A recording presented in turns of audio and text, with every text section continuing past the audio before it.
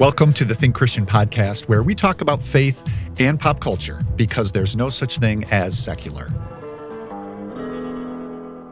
I'm Josh Larson, senior producer over at thinkchristian.net and your host here on the podcast. You know what? You can keep your Super Bowl Sunday. At our house, it's Oscar Sunday that matters.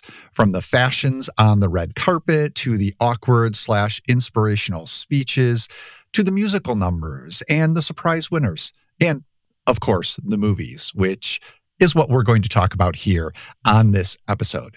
Catherine Freeman and Sarah Welch Larson are going to be joining me to discuss three titles that are up for Best Picture at the March 10 ceremony: American Fiction, Oppenheimer, and The Zone of Interest.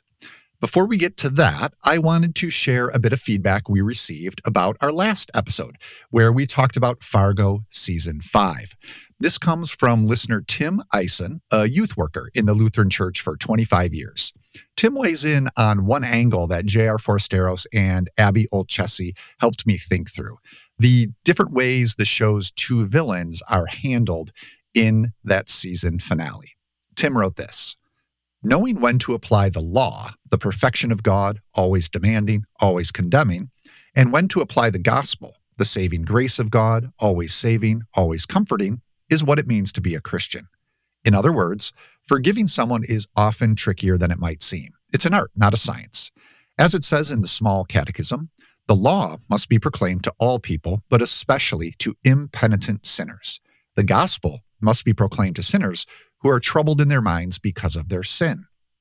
Lorraine was applying the law to Roy, because I cannot think of a more impenitent sinner than he, well, except for his presidential hero. And if you can think of a person more troubled in their minds because of their sin than Ula, I'd like to meet him. Roy needs the law of Lorraine because he doesn't believe he has done anything wrong. Ula needs the gospel of Dot because he doesn't believe he has done anything right. Thank you, Tim. I think that's a really nice expansion of the ideas JR and Abby were getting at. Remember, you can always email us at tcpodcast@thinkchristian.net and share your thoughts. We do love hearing from listeners. Okay, getting back to movies, a quick note that our next gathering of the TC Movie Club is right around the corner. It's going to be 7:30 p.m. Central Time on Wednesday, March 6th. We'll be gathering online to discuss the films of Japanese animator Hayao Miyazaki. Miyazaki's latest, The Boy and the Heron, incidentally my favorite film of 2023, is up for a Best Animated Feature award at the Oscars. So we're going to be talking about Heron, but also other Miyazaki titles like My Neighbor Totoro, Princess Mononoke, Ponyo, and previous Oscar winner Spirited Away. We'll be considering them specifically within the context of creation care, but as these movie club gatherings go, I'm sure we'll head in some surprising different directions as well.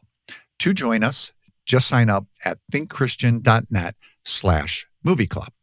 Now, there are a couple of reasons you're going to want to do that. Firstly, this is how you'll get the email with the Zoom link for our March 6th gathering. You're going to need that. But also, this is how you're going to get a private link for the video essay I'm making on what Miyazaki and Christianity have in common. We've previously published these on YouTube, but for this one, it's going to be exclusive to Movie Club members. So again, get all of that by visiting thinkchristian.net/movie club. Okay, from The Boy and the Heron, a Best Animated Feature hopeful, to three films vying for the Best Picture honor. Let's bring on Catherine Freeman and Sarah Welch Larson to talk American Fiction, Oppenheimer, and The Zone of Interest. Hello, Catherine and Sarah. Welcome to Oscar season, a most wonderful time of the year. I'm sure that we've discussed this at some point over the years with you two, but remind me again what Oscar Sunday looks like. We all love movies, of course, but and that's what we're here to talk about. But how about the ceremony itself? Will you be planning your day around it, Catherine, or do you skip watching and just look at who won the next day? What does Oscar Sunday look like for you? No, I love to watch, and I like start early because I love the red carpet show. So like I like to see the arrivals and the interviews. And then I didn't do it last year, but before I would do like Oscar bingo, which I think is like just makes it more interesting because I think as the show gets going, into hour like 2.5, it can be easy to lose interest. The Oscars is one award show that I watch every year. Like some of the other ones I miss, or I'll just watch clips afterwards, but I always watch the Oscars. Yeah, and the bingo card does help if your interest starts to wane. I agree with you. I agree for sure. How about you, Sarah? Most of the time I'll watch it. Sometimes it's on in the background. Sometimes I'm paying like not too much attention to it, but it'll be on the TV. I like looking up the outfits after the fact because then I can just see them all at once without any commercial breaks. And then ever since we got married, my husband and I have this tradition of having an Oscar predictions competition where the loser has to buy the winner tickets to whatever movie of their choice. I always lose. I'm not very good at it. My husband is extremely good at predicting. Like he predicted Parasite winning the year that Parasite won. So you are the film critic in the house, yet always lose the predictions contest. Yeah, I think my opinions about what I like get a little bit too much in the way, and he pays a little bit more attention to like what are people actually talking about, what's the odds, like who's winning which other competitions out there. So yeah, no, I've never won this competition, and this year I think he collected by having me buy the two of us tickets to see Godzilla -1. So usually I end up out on top anyway. Yeah. Everybody wins in that case, for sure. Definitely. Well, let's get to 3 of the 10 Best Picture nominees. These are the ones we want to cover in this conversation: American Fiction, Oppenheimer, and The Zone of Interest. Catherine, let's start with your pick, American Fiction. This stars Jeffrey Wright as Monk Ellison, a novelist who's frustrated with his experience as a Black man in the publishing industry. Basically, he writes these sophisticated literary efforts. They don't necessarily center his Blackness, and these books have had middling sales. So he's doing this work while watching other authors' books, which to his mind deal in broad African-American stereotypes, just shoot up the bestseller charts. So he's frustrated by this, writes a book like that under a pseudonym. And guess what? It too becomes a hit. And this puts Monk in a bit of an identity crisis and a moral quandary.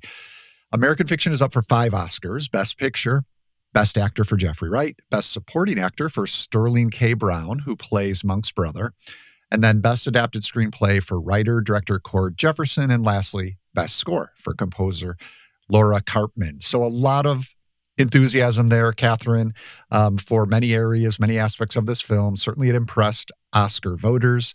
What impressed you about American Fiction? I actually was really captivated by the family dynamic between Monk and his siblings and his mother. His older sister, I'm assuming she's the oldest and he's the middle, is played by Tracee Ellis Ross. And then, as you mentioned, his younger brother is played by Sterling K. Brown. And they have like a totally different childhood than he had with his parents. He comes from a very kind of like affluent, upper class sort of Massachusetts Black family. And all of the children are high achievers. He has a PhD. But both of his siblings are like medical doctors. And so it just is interesting how he's like estranged from the people in his life. But then even as he attempts to like reconnect, there is this kind of distance that exists between them because of, I think his like rigidness of his inability to see the world from other people's perspectives. So in some ways, he kind of comes off as like a tragic hero. Like it's like he kind of gets in his own way. Like we're rooting for him and we see his frustrations with the world, but also in the ways in which he contributes to the problems he has with his siblings and in the world at large. And so, probably struggling with like depression, which is kind of like the subtext kind of early in the film. But I, as someone who has 2 siblings and am the oldest, like found that to be so interesting about like family of origin. Yeah, like reconnecting, like how do you kind of cross years of things that have been unsaid, unspoken hurts? And then like, what is your responsibility to like forgive? And what does that look like in terms of relationship? Because obviously there's some situations where you forgive, but maybe you're not in restored relationship, but where you desire restored relationship, what does that look like? And so, I thought there, It's like a comedy, but also a drama. So a dramedy, I guess. Like the Greek tragedies, he likes to modernize as his like preferred writing career. But I really enjoyed the film. I thought it was great. Yeah, I'm with you on the family thing. That's absolutely what held the most pull for me, too. The satire, a lot of it was funny, but some of it felt sort of obvious and jokey. And there were times where it felt almost like two different movies. But anytime we got back to that family dynamic, and especially when they're dealing these siblings with their mother who's struggling with memory issues, I found it very affecting and interesting in all the ways you mentioned. How about you, Sarah? Did it all work of a piece for you, or did one of those elements work better than the others? I have a lot of goodwill towards this movie, and I love the family dynamic as well. I also think it's really funny. Like, there are a lot of zingers and one-liners, and I think out of all of the Best Picture nominees, this is probably the one that made me laugh the most. Okay. I do find kind of the way that the movie coheres to be a little bit frustrating, and I think that's kind of the point, because the movie isn't trying to be all things in one single narrative. Like, that's the point of what Monk is trying to do with his book. That's kind of what the movie is getting at as well. And I love, Catherine, that you brought up the question of forgiveness and being put back into right relationship too, because there's a line that strikes me. I think it's about midway through the film where somebody talks about like, well, why is this book being published? And I believe it's Monk who says like, people want white people specifically want absolution, and they're not going to get it from me because it's not my job to give them that. And I found that kind of dynamic very interesting, because there is that question of like, who is actually responsible for fixing the problems of United States American society? And I don't think that it belongs on any one person's shoulders. And I also don't think that the complexity of this story needs to be carried by any one person. There's a lot of different characters just sort of popping in and then popping back out. And you get the sense that they all have their own full lives off screen. I kind of wish that we had gotten a little bit more of that, especially in the case of the character of Lorraine, who I believe is the housekeeper for the family. We see her a little bit, and she's got some really lovely line readings as well. Like, every single individual line, I think, sticks in my head a little bit, but I wish that I had gotten a little bit more of her and then of some of the other characters too. And it's interesting, too, that you bring up Lorraine, as I actually found her to be the character in the glimpses that we saw that saw everyone rightly, like as their full selves and still worthy of love. And I feel like he had Monk had a very hard time with trying to tie like love, affection to like treatment. Or he just was like very self-righteous, I think, even towards his like brother's contribution to helping with a mom. And I just found that Lorraine kind of played that. Yeah, because there's also this like class dynamic, right? Like Lorraine is also African-American, but she works for the Monk's family. And I just thought it was so interesting around her ability to see the truth of things in a way that like maybe because of money or status or the hurts or just the nature of growing up in that family, where it's like, that she could see people for who they were and still be worthy of love despite sometimes engaging really terrible behavior. Yeah, she doesn't really keep any record of wrongs, I think. There's that moment when Monk says, hey, do you want to bring this apron with you when you're moving out of the house? And she looks at it and she says, nope, I've never liked that color. But there's no ill will or rancor in the line reading either. It's a really lovely moment. And it tells you so much about her as a character that Monk clearly has never considered, even though he's known her for so much of his own life too. Yeah, that's what I was just thinking, Sarah. In terms of Lorraine, played, I should say, Myra Lucretia Taylor, wonderful performance. She is maybe the one person, as you're right, Catherine, she does see everyone clearly, but she's maybe the one person whose approval Monk doesn't ever really seek. He's on good terms with her. He appreciates her. They have a genuine relationship. But I was thinking about this movie in terms of, identity. And for Christians, where do we look for approval? Where do we look to find our worth? And the temptation is always to look elsewhere, somewhere else. And Monk is looking, he's looking to his colleagues, other writers, to kind of get their approval. He's definitely looking towards the reading public. He wants a hit. He just wants it to be his kind of hit, right? And he looks towards his family members, I think, even as he's in conflict with them.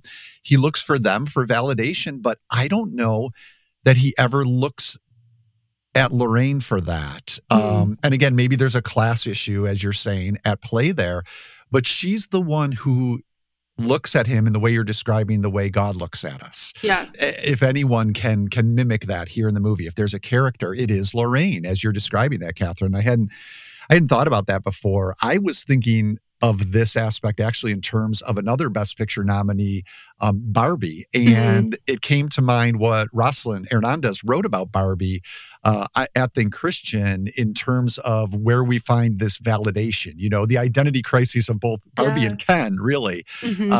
They're always looking for that somewhere that isn't necessarily going to fulfill it. And I wanted to pull out this quote from what Rosalind wrote.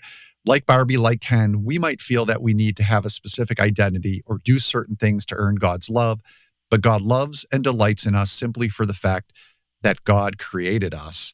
And it's not a one-to-one, but I do see that delight a little bit in Lorraine, maybe the way she watches this family, caring for them, and in some ways seeing what would be best for them, but maybe not being in a position to help that along. Yeah. And I love, what you said, Sarah, about not keeping a record of wrongs, because even the thing, like her graciousness in that moment where she's like, your dad bought it for me, so I wore it, but I don't, want to take it with me into this next life. I just really love, and I think about the moment she had with Sterling K. Brown's character, who has some challenges, is going through a midlife crisis and make some really poor choices. And I think she can acknowledge that they're bad choices. But I think where Monk might be quick to judge or cast his brother out, she is much more like, no, I want him to be a part of this big celebration as she's getting married. And it reminds me of Jesus and the way in which, he leaves the 99 for the one, and that the ways in which he welcomed the prodigal son back and the brother is so confused. I've been here, I've been loyal, I've been the good son, and you still love me. And I just think that's such an important, I think to your point about identity, about the ways in which we can be fully ourselves with God. He knows us in a way that probably no other person ever will. And he sees ugliness and he sees sin and he still says, that's mine. I love her. I love him. I created them. And there's not something we have to do to earn that, just by nature of being his creation. And I think that's really beautiful. The tie of the ways in which, Lorraine sees him fully, good and bad, pretentious and desiring to be a good son, and can take the fullness of that and still say, I love him. Yeah. And that, I don't think this is a spoiler, but there's a wedding scene for Lorraine, and it's such a lovely celebration where everyone does come together. Not everything is solved, but it is this momentary peace and community, and healthy relationship, right relationship, at least being experienced for that night. So that's a great scene in American Fiction as well. Before we move on, anything else we need to hit on that? We're good? Okay. I mean, I do think that question of Lorraine accepting each of the members of the family that she's been serving so long for who they are is also thematically very coherent with the rest of the movie. There is this piece where Monk is literally writing under an assumed name and a pseudonym so that he can publish this book that he wrote as a joke, that he actively hates, does not like that he's written, and yet it's the thing that's bringing him the most success as well. And so he's also dealing with this identity crisis and am I the sum of the work that I've done that everybody else recognizes? What does the rest of my work actually matter? Kind of weighed against that. And I think Lorraine brings that sort of cohesive whole that nobody else, I think, in Monk's life is fully able to see. And she doesn't even know that he's written this book either. It's kind of this secret that he's been carrying with himself for most of the rest of the movie, other than his agent, who's the only other person who knows his identity. Sarah, that's such a good point, because after you said that, I thought about it. And the thing is, Monk wants to tell these stories, these complex, diverse, wide stories of African-American life. And his frustration is that it's this very narrow thing. Mm-hmm. And that Lorraine is the character that sees the fullness of him, the complexity of his life, and is I love that. And that the thing that he is seeking from the audience, to your point, Josh, about where we seek identity or love, the thing that he's seeking from the buying public, he just doesn't recognize its value because, he assumes oh, this is just our family made. I love that. Yeah. Yeah. I love that we ended up talking so much about Lorraine. Me too. Great character. And yeah, you're right, Sarah, a crucial one in more ways than maybe I initially realized. So that is American Fiction. Let's turn to your pick next, Sarah, which is The Zone of Interest. And this one's a heavy watch. Yes. A wrenching experience. To me, a very worthwhile one. Maybe you can tell us about the film, Sarah, and then what your experience was with it. Yeah, so The Zone of Interest is Jonathan Glazer's very loose adaptation of a 2014 novel of the same name by Martin Amis. And it is about the commandant of Auschwitz and his family as they kind of build an idyllic life for themselves in the literal shadow of the concentration camp that the commandant Rudolf Höss is running. We never see the interior of the camp, but we can hear it in almost every single section of the movie. It's just ongoing literal background noise that insists upon itself more and more as the movie goes along. So you hear the gunshots, you hear the screaming, you hear the constant churn of the furnace as it's going on, as this family is just going about their daily business, running the garden, entertaining guests, celebrating a birthday. And it's a deeply chilling portrait of the kinds of lies that we tell ourselves about the evils that we are capable of committing, I think. And I find it to be a very difficult watch. I also found it to be a worthwhile one. I also feel very conflicted about it too, because there's kind of an illusion of the violence that's happening in the background. Like, you're left to imagine it to a certain extent. And at the same time, I think it's also a much more respectful view of the atrocities at Auschwitz rather than just showing people being victimized over and over brutally and repeatedly. Like, there's a very long history of Holocaust films.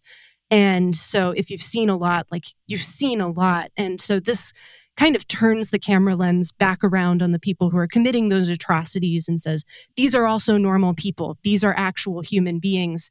And yet they're also capable of these atrocities. And I find that very chilling. I find it deeply upsetting. I've seen the movie twice now at this point, and I'm not sure that I can ever sit through it again.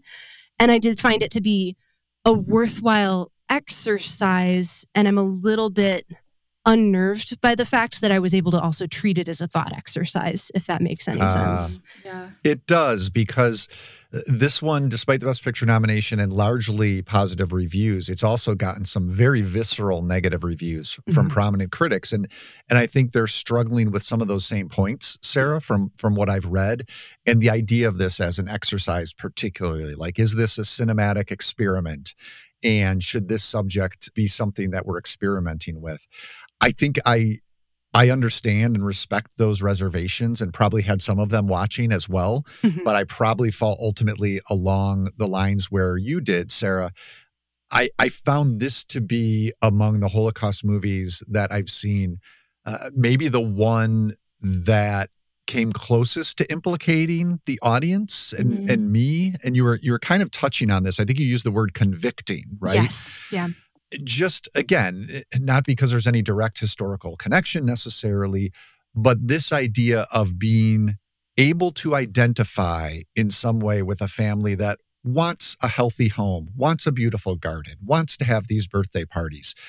And what are you willing to overlook or deny in order to have that? I mean, in very different scales, it's a question we probably almost all have to face, right? What, to pursue our own version of happiness, what are we willing to be the cost of others? That's an existential universal question that is maybe not the exact one this movie is after, but just from where I'm at watching it, it came to mind. I was wondering, Sarah, this idea of convicting, do you think, again, trying to apply it in different ways, do you think there's a way The Zone of Interest might be especially convicting for Christians at all? For me, I think it's the willingness to watch atrocities go by and not assume that we're connected with them in any way at all. And some of this, I think, also just comes from being extremely online and following the constant churn of, there is injustice in the world. What are you going to do about it? And are you going to watch it? Are you going to consume it? And then are you going to do something about it? And does that doing something about it actually make any difference in and of itself? So kind of taking it like another additional step further. Like I think that there is a way in which the world in which we live kind of encourages us both to watch and to also do nothing at the same time, or to do nothing that is actually substantial. And so here with the Zone of Interest, I think the thing that I am convicted by is both just watching this family stand by. Well, they're not exactly doing nothing. They're literally running the camps, and they've bought into the ideology that has caused these camps to be built in the first place, just the language that they use as they're talking about going about their daily lives. But then also treating it as though it's just, this is how the world should be and can be, like not being willing to actually change anything because this is, the quote unquote natural order of things. Not that the natural order of things should ever be anything like that kind of injustice. So, yeah. That makes sense. That's sort of it's conviction in the present. I was thinking also how it can be convicting for the church to look to the past, and not be blind. Let's just say, I don't want to spoil it, but the Zone of Interest, where it goes, it makes some bold choices beyond this very bold basic setup. And one of these, where it goes at the end, reaches to the present, where we are now, and asks us about how we think about the past, right? The movie has been doing this all along, but it explicitly asks us, what's our relationship with the past? And I think for the church, there is something to be taken there about not ignoring the atrocities in some cases that the church has been complicit in or guilty of. And this can be, we've talked on a previous episode in relation to reservation dogs, how the denomination I'm a part of, the Christian Reformed Church, has had to look at the relationship in terms of indigenous schools that the church was a part of. And so these are all things that the church cannot sweep under the rug. And if nothing else, a movie like The Zone of Interest for me is not allowing us to sweep something like the Holocaust under the rug, which sounds insane, except for the time we're living in, where, they're going back to your point about being online, and where there are movements to do exactly that. And there are movements to sanitize history, which, we shouldn't allow to happen outside or inside the church, I guess. Absolutely. Yeah. Can I just say something? So I haven't been able to see the movie yet because now I live in a small town. But just in listening to you guys talk, I'm also struck by just the setup of the premise of the idea of a family, right? I think oftentimes people think of Nazis as these extraordinarily evil people, but the idea of bringing his family there shows the banality of it, or the regular people were kind of caught up in that. And I think, to something you said, Sarah, I thought was really profound, is social media habituates us into this is just the way the world works. We have access to all this information. We don't have to do anything. We witness these atrocities. We hear about these atrocities in the past. And I think we're very quick to absolve ourselves because we're oh, we're not like them, or, there's not anything I really can do. But yeah, I like the sort of the idea of it being convicting and bringing us in, and no, we're all this is all of our histories, and then this could have been, but for the grace of God, someone or someone in your family, or it could be someone in your family. And then what does it look like going forward? So yeah, I like that setup. I mean, I think that, I can't wait to see it. Yeah. Yeah. And the family element, one bit of that, Catherine, that really struck me, which seems, banal, but maybe it's because I'm a dog person, is just the family dog, and seeing it trotting around the garden you'd want any dog to be happy and have a yard to just roam around. And it was the juxtaposition of my instinctual oh, that dog looks like he has a nice oh yeah, that dog, those were the little moments that happened over and over while watching the film. Is it forces you to swallow your initial reaction. Yeah, and it happens over and over again. And one thing, that the way that the movie is shot as well, is there's a very static camera that's set up at different points around the house. It almost feels like you're watching a reality TV show. Oh, interesting. And then you see the different characters walking around the house, going about their business and going about their lives. There's almost no close-ups. It's almost all in the middle ground. So you're seeing the whole person as they're going about their business. And you see the dog run in and out of the different rooms, or you see the children playing in their own rooms and kind of assimilating this life that they're living into the way that they play as well, in a way that I find particularly chilling, I think, because these children don't know any better and they have no way to know any better. Yeah. And that, I think, is one of the most upsetting pieces of all throughout the entire film.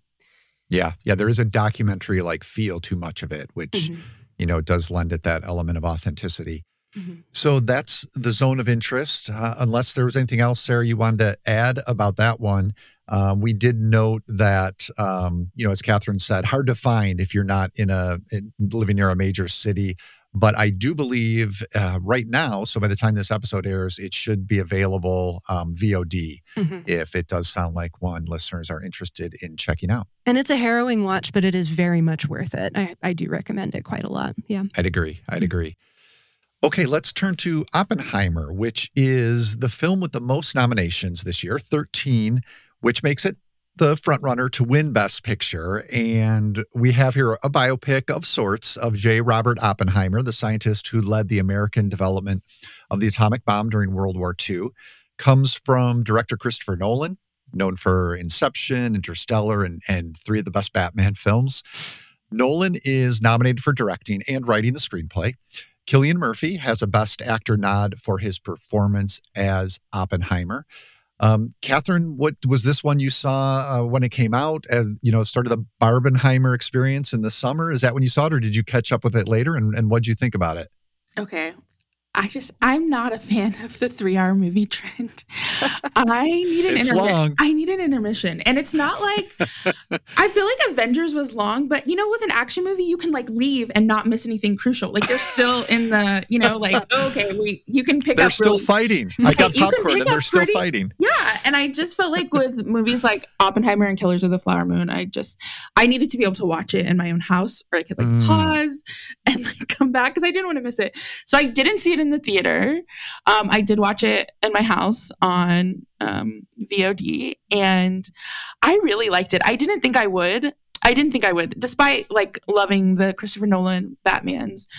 I don't know. I just really loved it. I think the way it's shot, the sort of back and forth, the sort of the sort of disorientation that brings, and then I think his own the way in which it mimics Oppenheimer's own disorientation. Or I think from the beginning of the movie, I felt like he never really felt like he belonged anywhere. He just really wanted to be with his thoughts.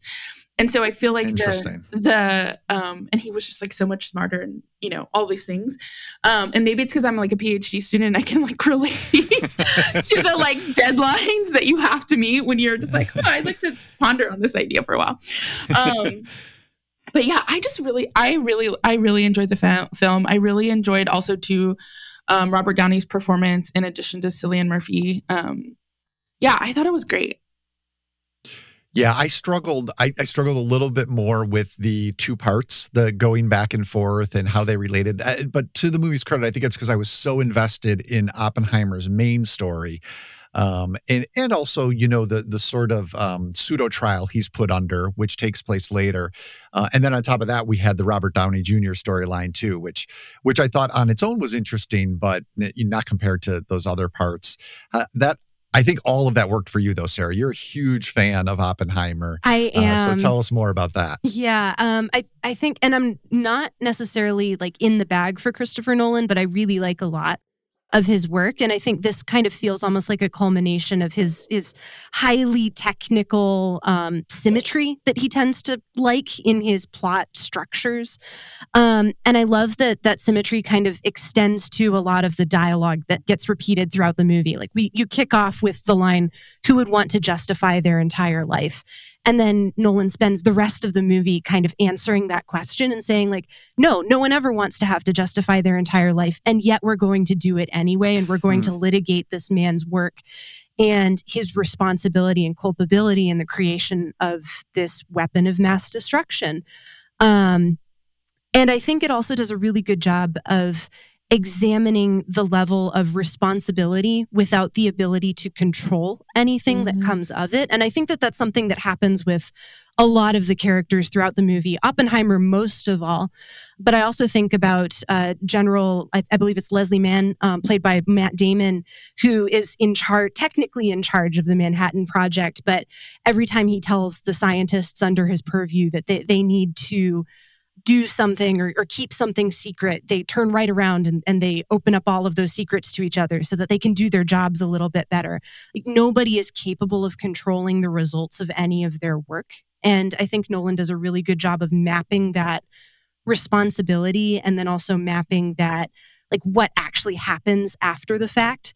Once you drop the bomb, there's no going back. The atmosphere is going to ignite, or at least there's going to be a chain reaction of the cat's out of the bag. Like, you can't do anything about it. Once the idea is in the air, it's just there forever, and the entire world gets completely changed. And that kind of knocked me over in a way because, like a lot of Nolan movies, I think there's a sense of inevitability to it. And yet the way that the film closes out with that sense of inevitable doom involved a turn of character perspective that I wasn't fully expecting, but that felt completely right.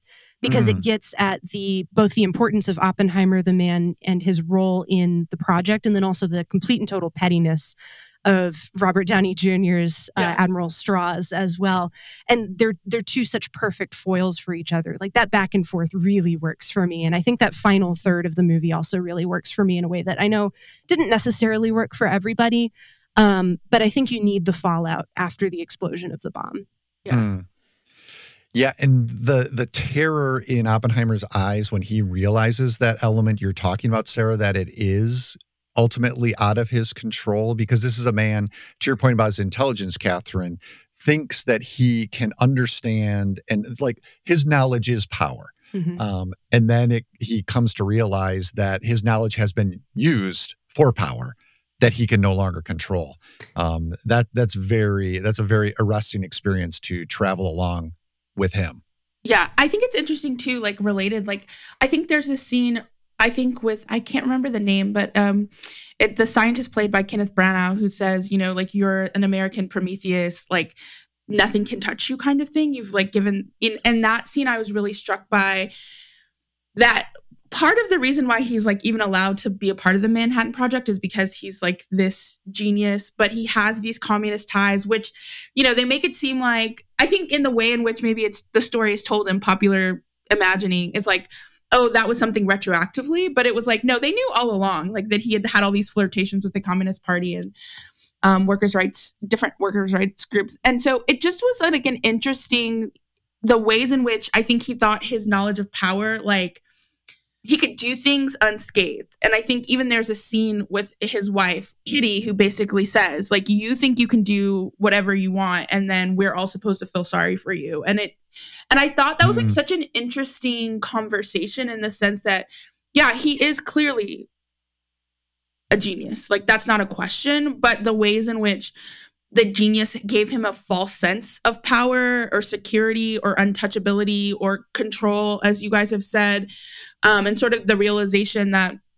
it's actually not, like, that's an illusion. And so I thought a lot about, like, the illusion of control. I also thought about, like, just the larger question of, like, ends justifying the means, or, like, that the means don't matter. And yeah, and then, like, all along he's faced with these, like, little compromises, and then it's like, in the end he sees, like, global destruction. And I just thought it was so interesting in the way in which Nolan doesn't portray it as, like, this one moment, I'm gonna make this atomic bomb, and then, Hiroshima. It was like, you get to see the sort of the ways in which the illusion of control or power confused him all along the way, until it was too late to, like, see that it was an illusion.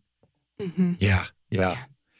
You were talking about, I think, this idea of the ends justifying in the means, and that sort of relates to the question I wanted to ask you, Sarah. I know you've thought about this in terms of the movie's vision of justice, and how it might sit alongside a biblical conception Mhm. of justice. So maybe give me a little bit more about what you're thinking along those lines. Yeah, I think those threads kind of permeate the entire movie, but they're distilled fairly early on when Oppenheimer is asking his good friend Isidore Rabi, played by David Krumholtz, who is fantastic in this movie, by the way.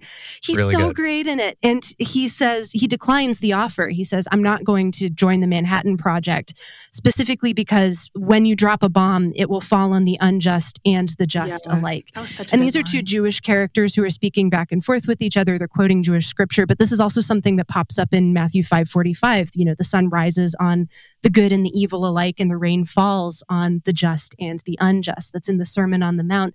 And that's something that I think Oppenheimer isn't necessarily always as conscious of in the same way that Izzy is as a character. I think Izzy is the moral backbone of the story, while Oppenheimer is kind of the theoretical backbone and the person driving this project forward in the way that he needs to go.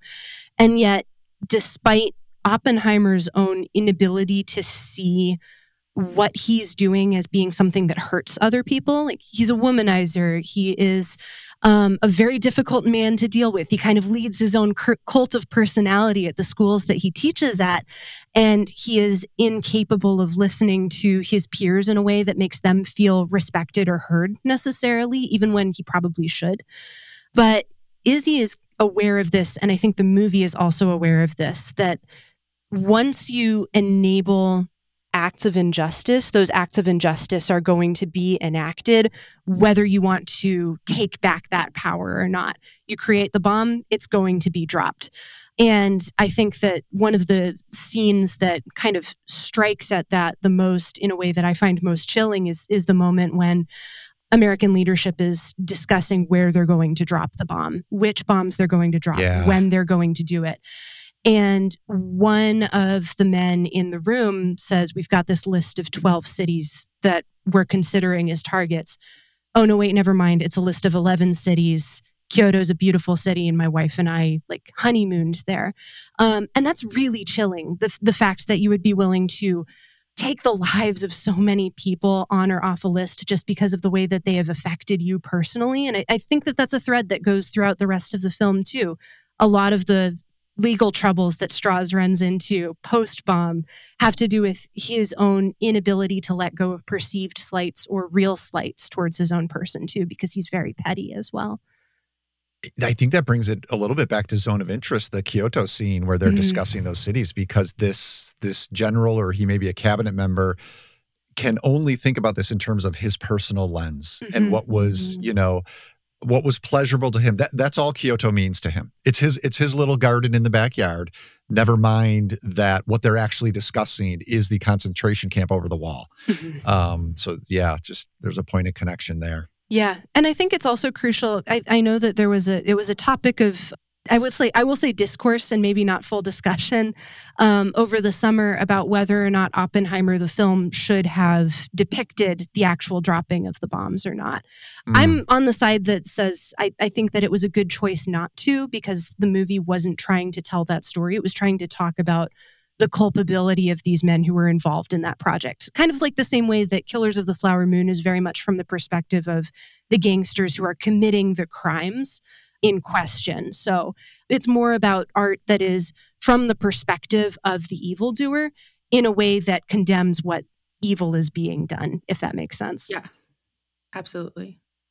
And there's that harrowing scene, too, after the bomb has been dropped, and it's almost a rally at Los Alamos they're having, essentially celebrating the news.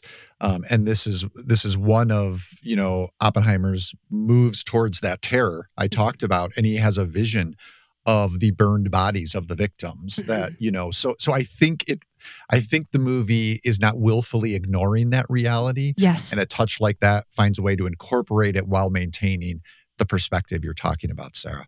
Absolutely.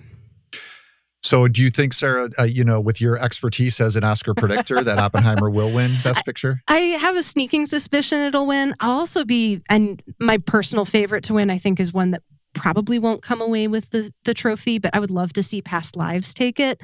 That's probably wishful thinking on my own part, but I do think Oppenheimer will win. I do like Past Lives. I like it better than Oppenheimer. As a matter of fact, it has zero chance of taking Best Picture. Mm-hmm. Do you have a favorite of any of the nominees, Catherine? No, I don't get my hopes up. I feel like you can never really tell. I feel like it's like, I do love reading. I think it's a Hollywood Reporter that does like the blind Oscar voter thing every year. I love reading those. And every year I'm like, this is so chaotic. Like, who knows? Like, if it's this person's like vendetta against this person is what's driving the like vote. Yeah, I'm always shocked. So, I mean, kudos to people that try to predict. I like to go with the like, oh my God, I can't believe it. Yeah. Just wait and see what happens. Yeah. Gotcha.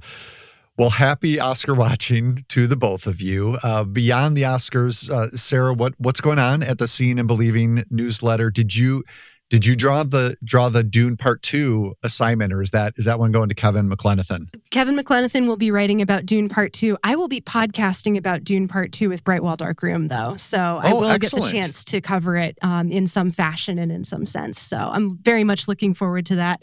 But yeah, by the time this episode is up, I believe Kevin's review of Dune will be up as well. So you can find us over at seeingandbelieving.substack.com. Sounds good. So Catherine, anything you're up to besides, I'm assuming you're creating a countdown calendar for the new Beyonce album. Other than that, how are you filling your days? And is this a good time to pin you down and say you agree to write a Think Christian piece about that album for us? I would actually, yes, that's a tentative yes. Wow. That was a long way around to a very tentative yes. Because in my heart, I would love to. This is my last semester of PhD coursework.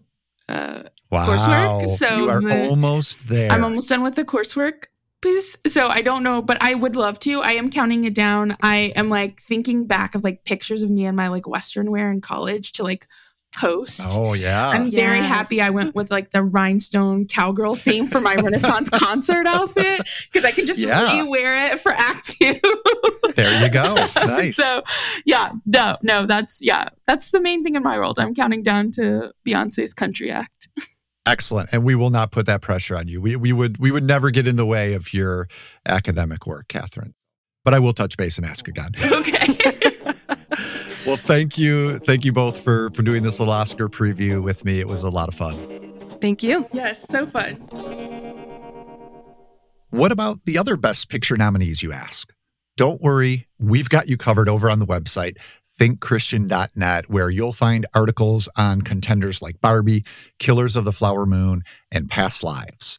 And then on a previous episode of the podcast, Rosalind Hernandez and Abby Olcese joined me to talk about The Holdovers, another Best Picture nominee, and a really, really good one.